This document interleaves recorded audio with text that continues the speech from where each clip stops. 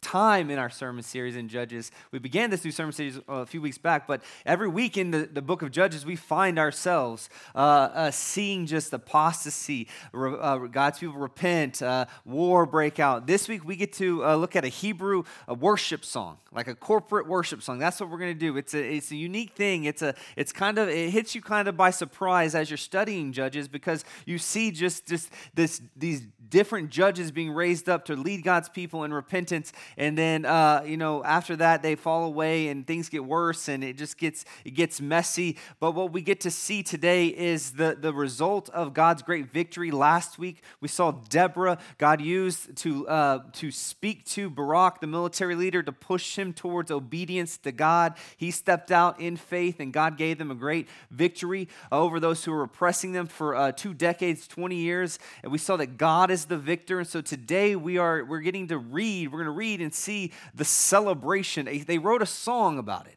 And this isn't your normal song. This isn't a song you hear on Christian radio. Not at all. It's an epic song. And so if you'll look with me at Judges chapter 5, verse 1. If you need a Bible, go ahead and raise your hands. One of our ushers will bring you one. If you don't own one, this is our gift to you. But here we go. We're going to go verse by verse through this, but I want you to see the surprise, see the beginning of it. It says this, then sang Deborah and Barak, the son of Abinoam, on that day. Verse 3, hear, O kings, give ear, O princes, to the Lord. I will sing, I will make melody to the Lord, the God of Israel. What we are going to read and examine today is known as a heroic poem, or a war ballad, or a victory hymn. God's people writing music to tell the story of the great things God has done. That's how Christian music should be. It should be God's people writing great lyrical poems, songs, accompanied by great sounds to tell of the good things, the great things that God has done.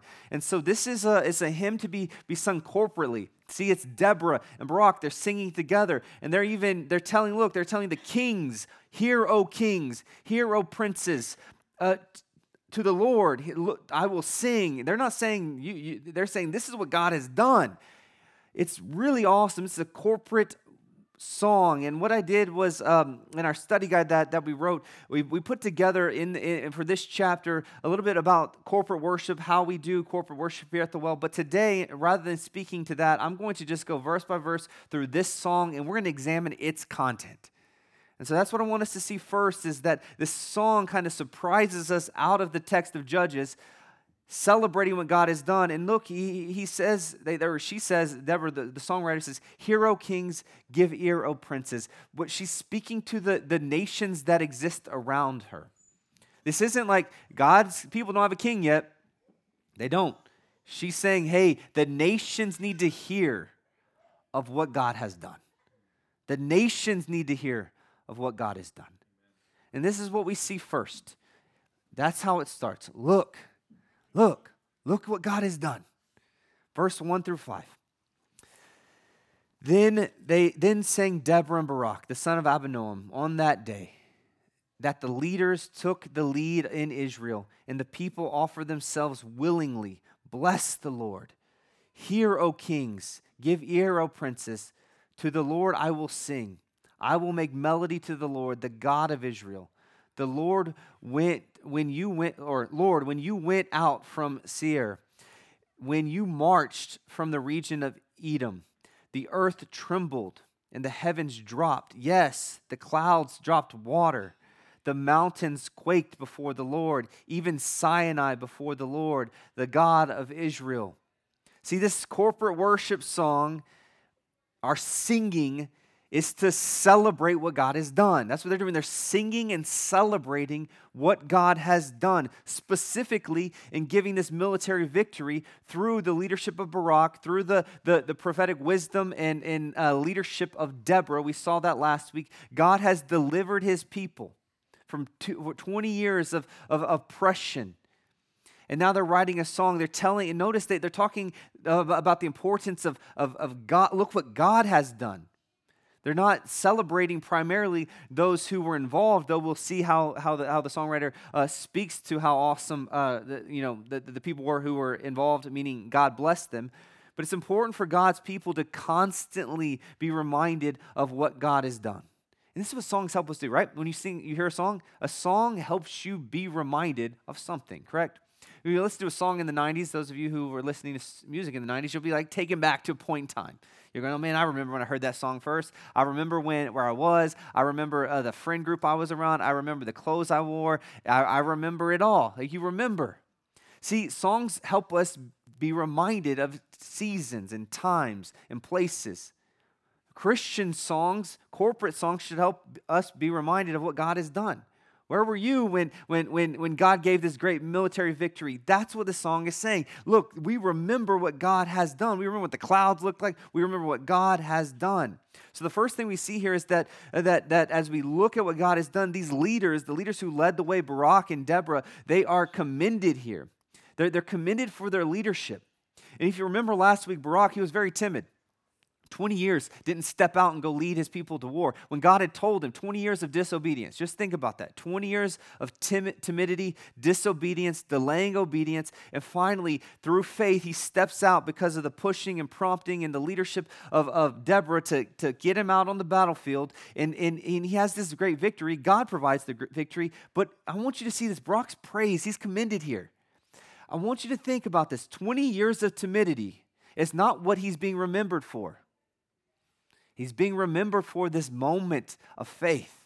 See, the issue is not the size of your faith. The issue is the size of your God in whom you have faith in. See, it took one moment of obedience for Barak to step out in faith, and God gave them the victory he had already promised. So for those who are struggling with their faith, be encouraged. Be encouraged. Don't delay obedience like Barak did, but if you have delayed obedience, maybe today you step forward in faith, seeing that faith is what's being praised here. The faith of Barak to step out. And when you see someone struggling, say in our church or in your life, your friend group, you see them struggling in their faith, encourage them like this song does.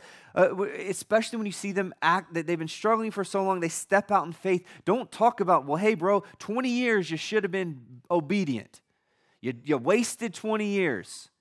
Praise them for the one moment of obedience in that day and in that time. You can't get the past back. You can't get the past back. You can chart a new trajectory forward. And what I love about this song is it is praising Barak for his faith. We even see that in Hebrews, he's in the Hall of Faith. But if you look at 20 years of his life, if you just examine the 20 years of his life, he'll look like coward, faithless, phony, weak leader. And that's exactly who he was. Until he, through repentance, meaning he turned from disobedience and marched forward in faith. And he's remembered for his faithfulness. He's praised for his faithfulness. So if you see someone in your life, in our church, who's been struggling, and they take one step of faith, one step forward, man, encourage them like the song does. Praise them for it. Don't spend your time talking about the 20 years of the past that you can't fix. Talk about the faith in the present that's going to propel them forward. Encourage them to continue. And then you see people like Deborah, man, she was faithful the whole time. Deborah was faithful the entire time. She's also praised here. So what we see is this song praises the faithfulness of one who lacked faith for many years and then stepped forward in faith. And then it praises those who stepped forward who have been faithful for many years. It praises both of them. That should be an encouragement. So you see those in your life who've been faithful throughout hard seasons, hard times, hard days, continually being faithful generation after generation. Encourage them also. God sees their faithfulness. They don't need a season of rebellion. They don't need a season of disobedience. Praise them for the season of faithfulness that you've seen, you've witnessed. The second thing we see off the bat is that God raised up volunteers. So God is being praised and he's using the leadership of others, but he's also raising up for himself volunteers. It says that the people offered themselves willingly. Bless the Lord. Volunteers. This is a volunteer army. This is a volunteer group of people. The song teaches us that God is using, literally some of your translations will say they volunteered. I think this is awesome. Whether it be war and Judges, God raising up volunteers, or Sunday service, God raising up volunteers. Each Sunday, many of you, you volunteer your time, your talent, your treasure to serve Jesus, his purpose, his mission. And what it says here is that volunteers are praised. They're to be praised. You gave yourself willingly. Thank you, church. I want to thank anyone in here who serves this church voluntarily. Thank you for your generosity. You should be praised in the same way they're being praised. We praise God for the volunteers of our church. Next, we see God is praised. It describes him as a warrior marching out the battle. This is literally God marched. He says, he's speaking to God, marched from God is the one marching. The sounds that it describes when God marches is like thunder, the ground earthquakes. God, it's personifying God going to battle for his people. God went out. God marched out. See, I need us to understand no matter what you're going through, it is the Lord who fights your battles. It's the Lord. And this song reminds us of this. Therefore, as we read the song, we sing songs, we need to be reminded that God goes before us. He's the one who fights for us. He is for us. He's not against us. Next, what we see in the song in verse 6 is that we need to take notice of what God is doing. And what is he doing? He's transforming culture. This is what the song testifies to. It says this, in the days of Shamgar, son of Anath, in the days of Jael, the highways were abandoned. Travelers were kept to the byway, which is, he's indicating that the culture was unsafe. The villagers ceased in Israel. They ceased until I arose. I, Deborah, rose as a mother in Israel. When the new gods were chosen, then the war was at the gate. So when God's people were idolaters, chasing after other gods, false gods, the gods of the culture, war broke out. And she says she was a shield or a spear to be seen among 40,000 in Israel. My heart goes out to the commanders of Israel who offer themselves willingly. Again, we see those volunteers among the people. Bless the Lord. Tell of it. You who ride on white donkeys, you who sit in rich carpets, you who walk by the way, to the sound of the musicians at the watering places. There they repeat the righteous triumphs of the Lord, the righteous triumphs of his villagers in Israel. Then down to the gates march the people of the Lord.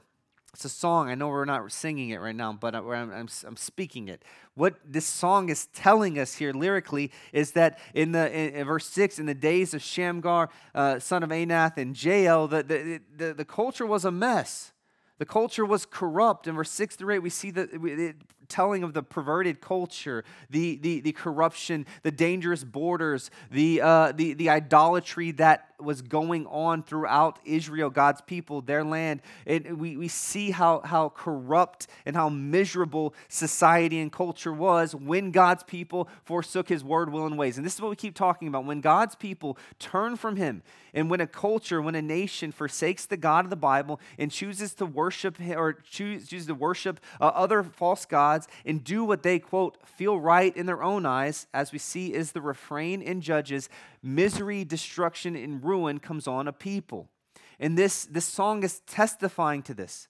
The misery and ruin are happening in the rebellious season, and the song is testifying to this. But then it changes its tone. When Deborah rose, when God raised up a faithful leader, a judge, and she engages, as we saw last week, in the civic sphere. She engages in the culture. She's led. She's filled by God, the Holy Spirit. She uses godly wisdom. She exercises her gifts according to his word, his will, his ways, as we saw last week. And now what is she saying? She's testifying what happens when God's people do this. Transformation in the culture. There's a change after verse 8, and we move into verse 9. It's worth celebrating. Like, bless the Lord. God raised up a leader, and now we're charting a new trajectory. Verse 10, it says that to tell of it to those who ride on white donkeys, and those who are rich. What she's saying is, everyone should be talking about this. The city's being transformed in such a way that everyone's talking about it. The rich are talking about it. The prosperous are talking about it. The musicians are writing songs about it. They're pretty pumped about it. Those in rural areas, those who quote unquote walk by the way, these are just average Joes, regular, normal, everyday people, everyday life. They're celebrating. What we see is that they're all of the nation, the culture around them, the city, the rich, the poor, the blue collar, the white collar. They're celebrating what God has done in this cultural transformation here. They're celebrating freedom. They're celebrating change. See, it went from dangerous, unsafe times, corrupt, unrighteous, perverted, weird. Now it's pure. There was idolatry all over the place. God's people were not worshiped the one true and living God. Now they are. They've changed. They've repented. The culture has changed, and now they're worshiping the one true and living God. This is what's happened. Dangerous to safe when God's people, when God's ways are being accomplished. It goes from corrupt to righteous, perverted to pure, idolatrous worship to worship of the one true and living God. See, I want us to see this. This cultural transformation happens when God used a timid man, Barak, and the faithfulness of this woman, Deborah, in the civil sphere. And what we saw is citywide cultural transformation. This is what we aim to do here in San Antonio. We aim to see citywide transformation. We aim to see our city transformed. If you ever wondered what it would look like, what would it look like if God showed up and changed the culture? What would it look like? Well, safety would increase. Just like we see here. Righteousness would prevail. Justice according to God's word, will, and ways would be established. There would be a cleansing of sexual deviance, like we see here. There would be repentance. There would be turning to Jesus. There would be worshiping Jesus. The city would bow its knee to Jesus in word, in deed, in policy, in family, in church, in individuals, in the courthouse, in the government. Every sphere, people would exalt the name of Jesus. The city would be transformed. If you ever imagine the spheres in which you find yourself in the civic world, in the civil world, and you're out there and you're going, man, the politicians are pretty corrupt, the government's pretty corrupt, the justice system is pretty corrupt. Whatever you look at and you're going, man, this needs reform and redemption. Well, who's going to reform it and redeem it, and by what standard? If God's people don't invade those spaces filled with the Spirit of God, just like Deborah, then what we are not going to see is an increase of godliness, holiness, justice, righteousness, flourishing for society. We're going to see what they saw: corruption, deviance, perversion. Because everyone's going to do what they feel is right in their own sight. Christians, we don't do that. We do what's right according to God's word, will, and ways. That means at your job, in your home, in your family, wherever you find yourself, you don't decide what is right. God's word decides what is right. You submit to it and lead your lives, families, co-workers, business accordingly. And it's pretty awesome. God used a timid guy, 20 years of oppression, finally steps up. Boom, transformation. They're singing about it. They're going, hey, those on white donkeys, the rich, the poor, like the magicians, at the watering places, like the blue, like everyone, they're singing and rejoicing because the entire city is experiencing the benefit of godliness. It's awesome. People are like, yeah, we love it. See, our nation doesn't need a new president. They need revival. We need repentance. It doesn't matter who's at the helm. If the nation, if the people who are in the civil sphere in every single space other than the presidency would bow their knee to Jesus, guess who's also going to bow their knee to Jesus? The president. Or we'll get a new one, because he's not. Whoever they are. God's people, what we see is they stepped out in faith and God gave them great triumph and cultural transformation. What we see next is now that this song tells the story in a historical fashion. History is going to tell of the courageous. I want you to see songs do this. Songs in many ways are a historical record. They are a historical record. Like it's just not just stylistically, but the content. This content is speaking to a specific historical scene, correct? Right? And so this is a historical record as well as a war song and scripture. It's all of these in one. And so this song tells of the courageous. And it says it this way. Verse 12, awake, awake, Deborah, awake, awake, break out in a song. Arise, Barak, lead away your captives, O son of Abinoam. Then march down the remnant of the noble. The people of the Lord march down for me against the mighty. From Ephraim, their root, they march down to the valley. Ephraim's a tribe of God's people. They march down. Follow you, Benjamin, another tribe. With you and your kinsmen. From Machir, march down the commanders. And from Zebulun, another tribe. Those who bear the lieutenant staff. Verse 15, the princes of Issachar came with Deborah, and Issachar, faithful to Barak, into the valley. They rushed at his heels. What she's telling of what we read about last week, when Barak arose and he decided to be obedient to God and his word, what happened? Thousands of men joined him willingly to go to battle. See, all it takes is one faithful man to rise up and say, hey, we're going to follow the Lord, and then God's people fall in line. It happens all the time. It's what we see happening. We see happening. And all of a sudden, all these willing warriors, they march down to battle. They're willing, and it says that there were a remnant. See, what God did was in this day in which there was great perversion and great apostasy and God's people not following his word, will, and ways, God preserved for himself a people who would worship him and who would follow him and who would obey him, a generation that is to be celebrated here, and they're being celebrated. This song records of their willingness to serve at the pleasure of their God. Thus, forever in history, they will be known for their allegiance to the one true King. This is awesome. And I have to continue to contrast this because there was 20 years in which Barak was not this. Some of you you feel like, man, I've been wasting my life for years, for decades. Turn in faith and repentance. March forward with God and his people. And what will be recorded historically is your repentance, that will be celebrated, and your allegiance to your one true God and King. His name's Jesus. It says they're willing servants. Are you willing servant to follow him? See, these tribes took active part in the struggle, in the battle. They were active. They were not inactive. They were active. They rebelled against the godless Canaanite culture. God preserved for himself a people who would not bow their knee to the Canaanite gods, who would raise up and fight for the cause of Christ, for the cause of the Lord. And a culture that pressed them to conform, they did not conform, they contended. They contended, they reformed, they transformed, they held the line. And this is what they're remembered for here in the song: their courage, their confidence, their faith. Furthermore, this song continues, and history will also tell of the cowards, because not all of God's people stood up to the challenge. The rest of verse 15 says, among the clans of Reuben, they were great searching of the heart. Why did you, and now it's indicting, why did you sit among the sheepfold to hear the whistling for the flocks?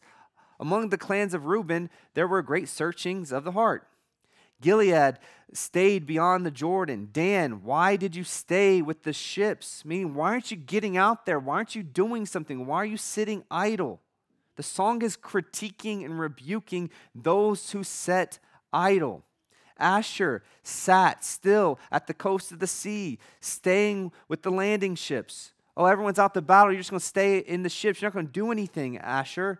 Zebulun is a people who, but Zebulun is praised. Naphtali is praised. Zebulun is a people who risked their lives to the death. Glory is what, this is awesome. They were courageous. Naphtali too, on the heights of the field.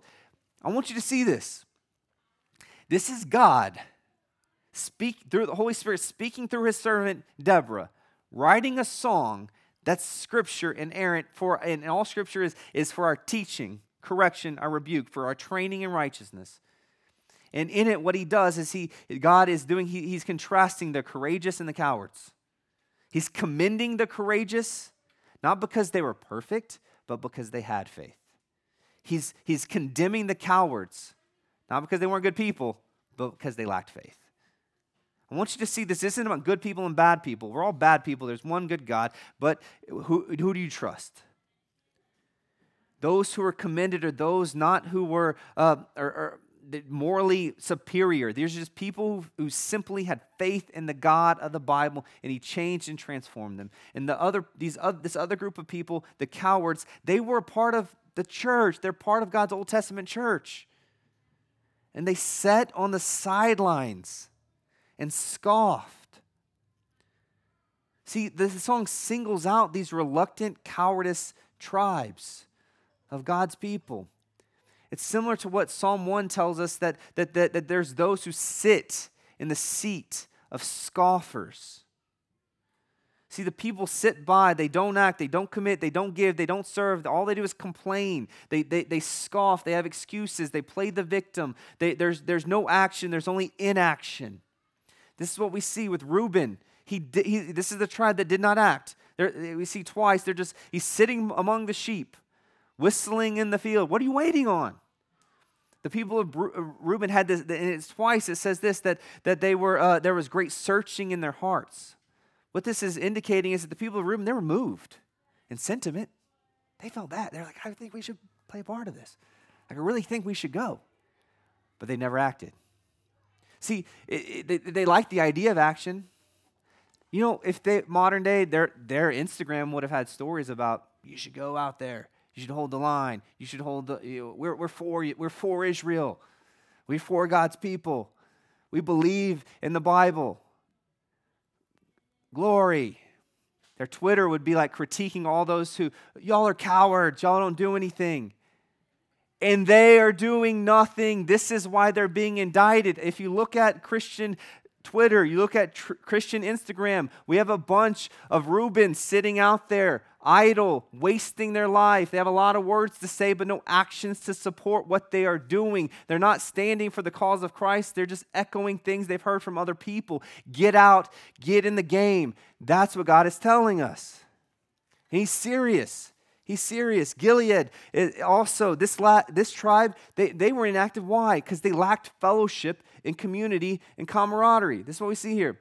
That will contribute to your inaction. If you're a Christian who's not in fellowship with God's people, it's likely you're going to come to a point where you just sit on the sidelines.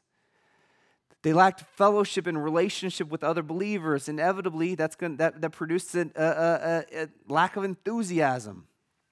See, they never... See, Gilead is two tribes. It's Gad and half of the tribe of Manasseh, which we've seen throughout the book of Judges. This is a tribe that they never actually crossed the Jordan River. They're actually not even with God's people.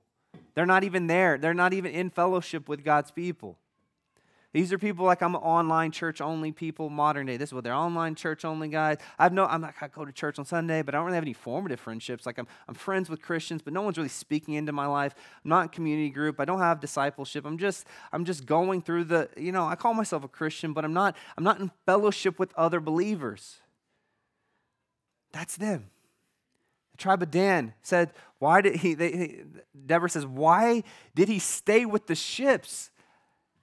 Like, it's like the guy who shows up for the football game but stays in his car. That's what it is. Like, all right, just imagine, Super Bowl's coming up next week. I know there's some fans. Here we go. What if whoever your team's star player is, he sits in his car. He's at the game. He's at the game. He's in the parking lot. Or he's in the locker room. He doesn't come out. He has his uniform on. He's in the locker room with his uniform on. He's in there in the huddle. He talks to the coach. He even gets a pre-game interview, but he never comes out of the locker room. What are you going to... He's not in the game. You're going to be like, we're going to lose because our guy's out. Yeah. God is saying, I need all my people. I want all my people to play a part of this great victory. I don't need any of you, but I want you to be a part of it. Come on, Dan, get out there. Why are you standing with the ships? The ships float. They don't do anything. They're fine. He's stagnant. This is significant because many Christians are at a point in their life where they've had great success in following the Lord and being near Him. But there's a point in time that they grow stagnant and cold. There's no spiritual growth. We see actually Dan is the first tribe of Israel to become apostate. It's not a good look. These folks realize, they've never realized, they never realized their full potential, what God was calling them to. That He was actually not calling them to just be a spokesperson or an image bearer of Christianity, but also be out on the field, in the game, not just by the ships. They lacked vision for what God had called them to, and that led them to being there right on the edge of breaking out into obedience and being scared and timid, stay by the ships. Cowardice overtook them. Asher also set at the seacoast as well, staying by his landings, it says. Another tribe lacking vision, their leaders in this tribe staring at the sea, just looking out at the birds. Great sunset. Inactive, timid. In contrast, we see Zebulun and Naphtali praised for their bravery. They, quote, risked their lives. If you ever know what God wants, if you want to know what God thinks about joining his mission, this is the stuff he thinks. He wrote a whole song about it so we'd remember it and know. God wants us to be a part of his mission, be a part of what he is doing. So my question for you, what are you going to be known for? And I'm not speaking of fame here. What I'm speaking is, are you going to be known for being active or inactive? We already see what happens when God's people step out in faith like Barak. Cultures change. Freedom reigns throughout a region. And the reason is because what we see next is that truly Jesus is the Lord of all. Jesus is the Lord of all. This might be my favorite part of the song. There's a few. All my favorite parts are coming. We'll hear about them. The king came and they fought. Then fought the kings of Canaan and of Tanakh by the waters of Megiddo. They got no spoils of silver. From heaven, the stars fought. So God's like commanding the stars. The stars are fighting for God. You ever know what side the heavens and the earth are on? You know what team the nature's on? It's on God's team. Like you're like, I'm an environmentalist. Awesome. You should be on God's team, or else you're on the wrong part of the environment. Like the stars fight for God. From their courses, they fought against Sisera. The torrent of Kishon, that's a river, swept them away. The rivers fight for God too. The ancient torrent, the torrent Kishon. March on, my soul, with might. Then loud beat, the loud beat of the horse's hoofs with galloping of his steeds. Curse, Miraz, says the angel of the Lord. Cursed is its inhabitants thoroughly, because they did not come to help the Lord against the mighty. What we have going on here, this angel of the Lord here is speaking in this song. The angel of the Lord is Jesus. It's the pre-incarnate Jesus. We've said this over and over through the book of Judges, and when we preach through Genesis, anytime you see the angel of the Lord in the Old Testament, not an angel, but the angel of the Lord, it's likely the pre-incarnate Lord Jesus Christ. Jesus is Lord over all. I want you to see he's speaking here, and the song testifies that the stars fight for him. The rivers fight for him. The rivers and the nature obeys Jesus. The victory here is described that even the stars were against Sisera, the evil, wicked military leader of the Canaanite army. The stars were against him. I mean, just like, think about this. Like, there's one thing to say, like, if you're for me, then if you're not for me, you're against me. God says, like, if you're not for me, the stars are also against you. The grass is against you. The earth is against you. The dirt is against you. Heaven and earth are against you. The doors are against you. Your car is against you. Everything on planet earth is against you. You're like, well, I like sunsets. I enjoy some of these things. Yeah, so did Sisera, until the stars like turned their back on him. And God used the natural world in part of his military victory. This is awesome. God used the inner workings of the natural world. The forces of nature are on God's side. The Canaanite deities, I want you to see this. This is a mockery of the Canaanite deities who supposedly ruled over the sun, moon, earth, and stars. It's like going the Vikings or something. You know, like, oh yeah, we have this God over here, or any sort of Greco-Roman God and who oversees a portion of nature. Nope. They are powerless against the true God. No deity controls the sun, moon, earth, and stars but Jesus Christ. In fact, everything was created by him and through him and bows to his will.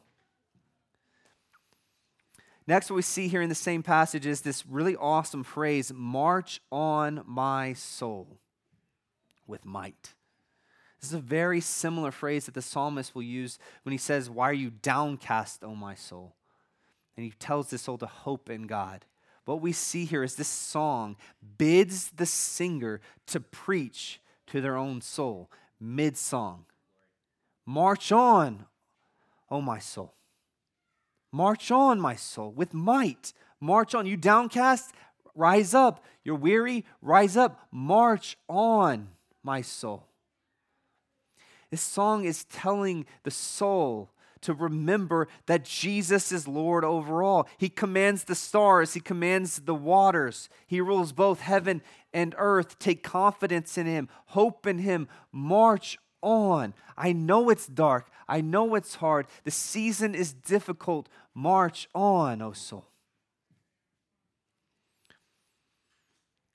And then in verse 23, we see that the angel of the Lord, Jesus himself, now gives a strong word to those who do nothing. We've already talked about how the song critiques those who are idle, but this is, he then now says, curse, Meroz, says the angel of the Lord. Cursed its inhabitants thoroughly. Why? Because they did not come to help the Lord against the mighty.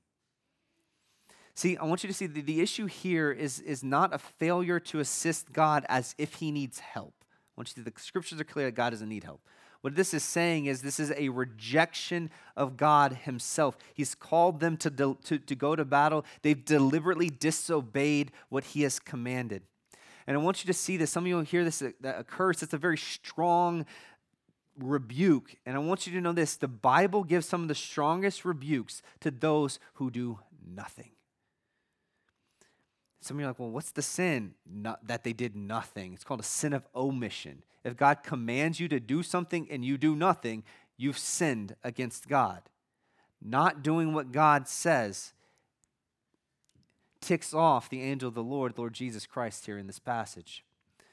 Jesus, if you don't, you're like, well, that's Old Testament Jesus. No, he's the same yesterday, today, and forever. Well, if you read the New Testament, how does Jesus respond to the man who hid his talent?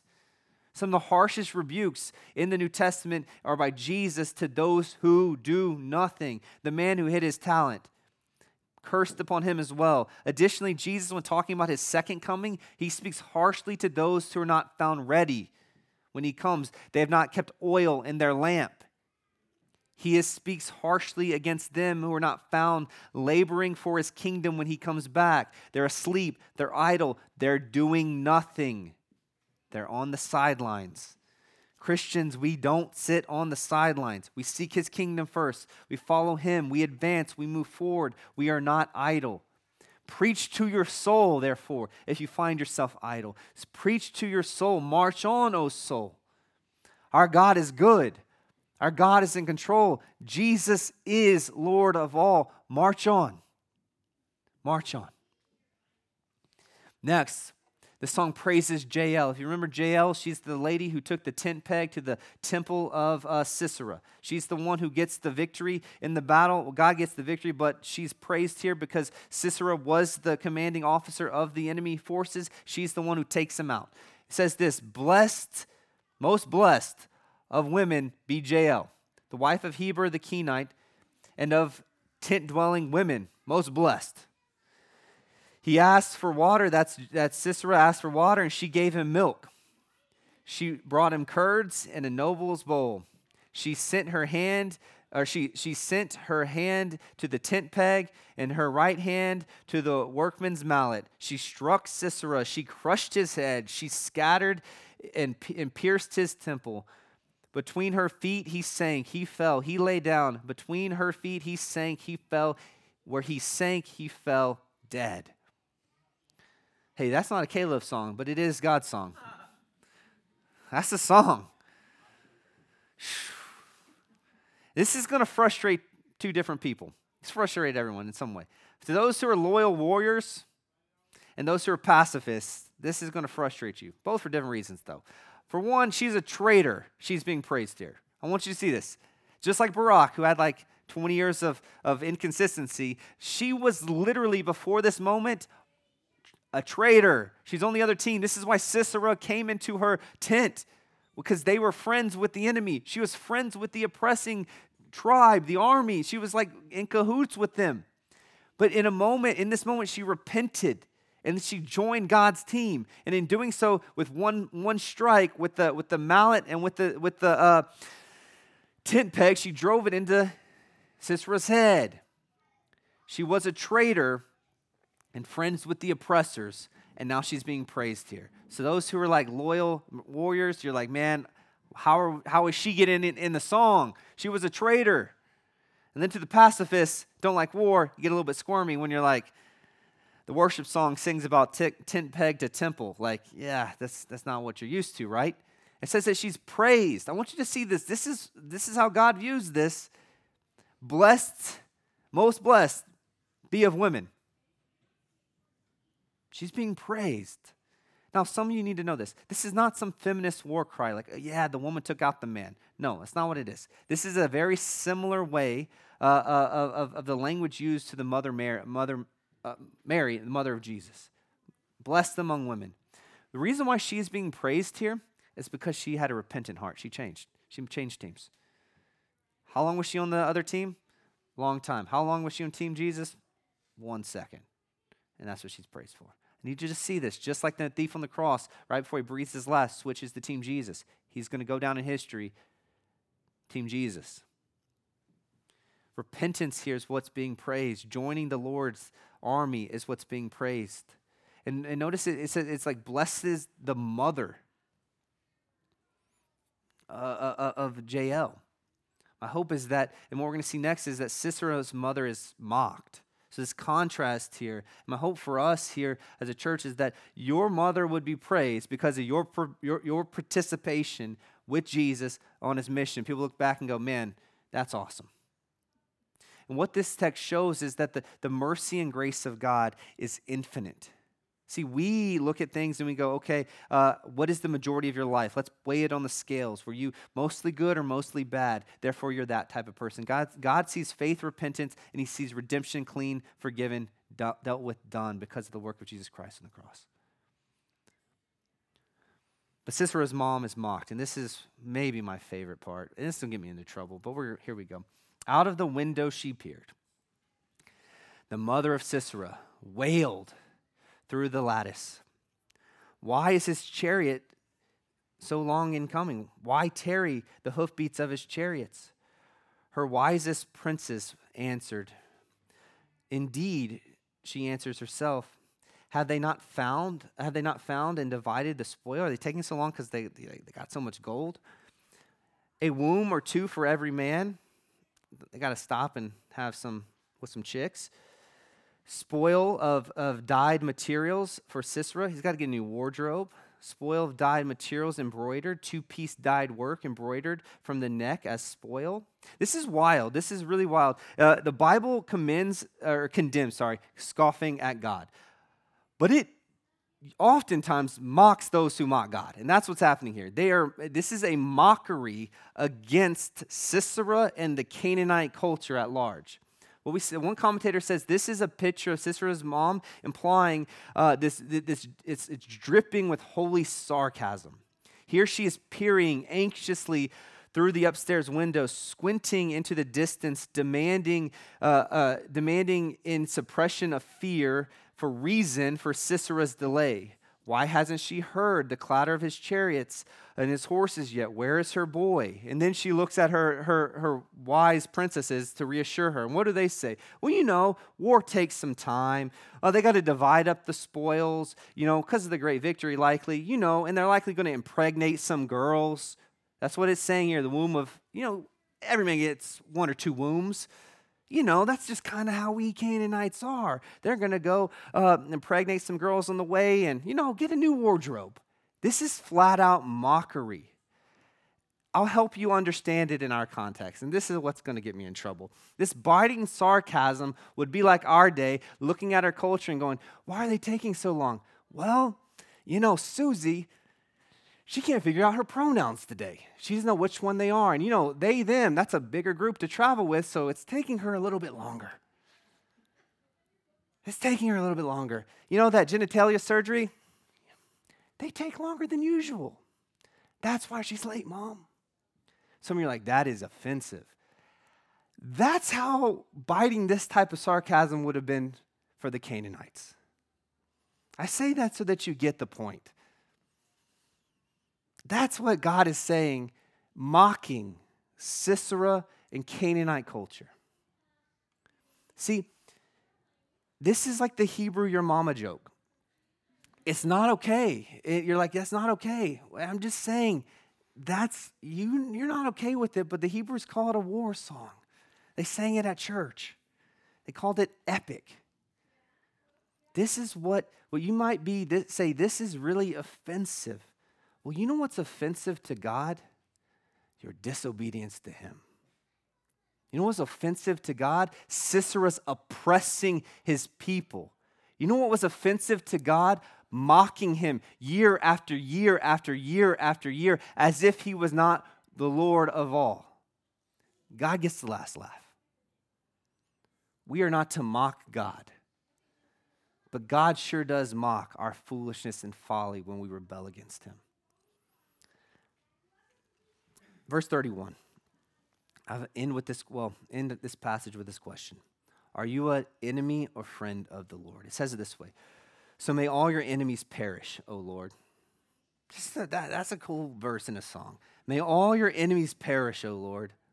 But your friends be like the sun as he rises in his might, and the land had rest for 40 years.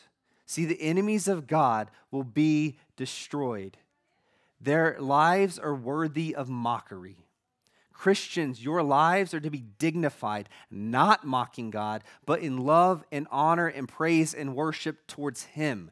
The enemies of God will perish, but the friends of God will shine, radiate, transform cities by the glory of the Lord God. The question is, are you a friend or an enemy of God? And the question then, if you're like, well, how do I become a friend of God? You're like, I want to be a friend of God. This is where we're going to end. We're going to look at John chapter 15. End with this. Friends of God. This is what Jesus teaches how to become friends of God. It says, greater love has none than this, that someone laid down his life for his friends. You are my friends if you do what I command. No longer do I call you servants, for the servant does not know what his master is doing. I have called you friends, for all that I have heard from the Father I have made known to you. This is what love looks like. The love of God looks towards sinners like you and me, scoffers like what we see in the scriptures, inactive, disobedient, wayward, apostate, rebellious people. This is what love looks like. It's made manifest in the person and work of Jesus. If you've up to this point see that there's these good guys and there's bad guys, I need you to see it clearly. There's not. We're all sinners. We're all scoffers. We all have been inactive. We've all been disobedient. We've all been wayward. We all at some point in time rebelled against the God of the Bible in word and deed and thought and action and in inaction. We all need saving. And this is what it looks like. Jesus Christ lays down his life. He traded his perfection for our imperfection. Though he was sinless, perfectly righteous, he pays the just penalty for sinners by being crucified in our place on the cross. On the cross with Jesus makes a way for those who were once enemies. That's the whole world. To instead become God's friends. There's no greater love than this, it says. You're like, well, he's dying for his friends. Well, I need you to see this, church. We were not always friends of God. We were rebellious people against God. And Jesus Christ said, I want you in my family. He said, I'm going to die to pay for you to be in my family with my life. Jesus wants you to be his friend. But there's only one way. He says, how do you become friends? My friends, you are my friends if you do what I command. And the first act of obedience for someone to become friends with God is faith and repentance. That's the step of obedience. That's what it is. It's not clean your life up. It's what Romans 1:15 will call obedience that comes from faith. Faith comes first. We put our faith, hope, and trust in Jesus Christ, who died in the place of sinners. His great love for us, we see it on display on the cross. He loves us. He wants us in his family. So we trust him. We give our lives to him. We give our sin to him. We put our faith in him. That's the first act of obedience that's required for salvation. And therefore, all obedience that would follow from that is what Romans 1:5 calls obedience that comes from faith. And this is the relationship Jesus has with his friends. He says that he reveals himself. He reveals the master's plan. He wants us to know what the father heart of God is, the will of God. He makes these things known to his friends. He actually has written them down, and they're bound in what we call the Bible. Jesus wants you to know him as a friend. Yes, he wants you to see him as God, holy, reverent, in awe, marveling, and wonderful, powerful, commanding the sea, commanding the river, commanding the stars. But you know what's really awesome and wonderful is that the Holy of Holies wants to be your friend. Marvel at that.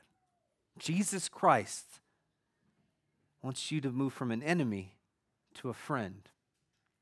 See, the victory here in Judges 5 that we read of the tent peg driven into the temple of Sisera. We sing about that great tent peg and that great victory. But you know what the gospel sings?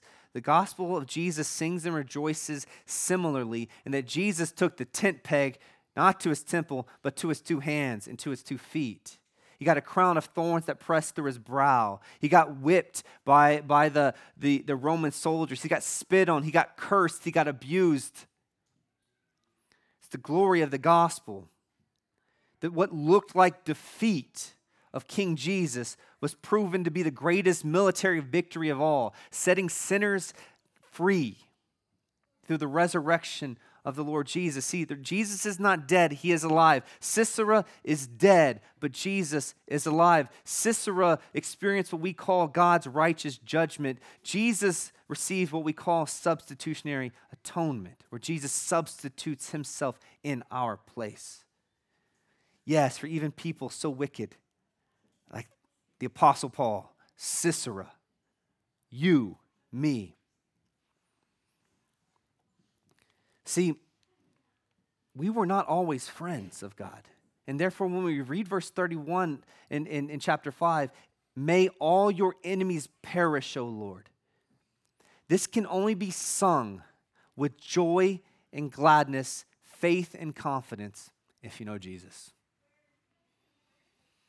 If not, you're proclaiming your own perishing because of your lack of faith.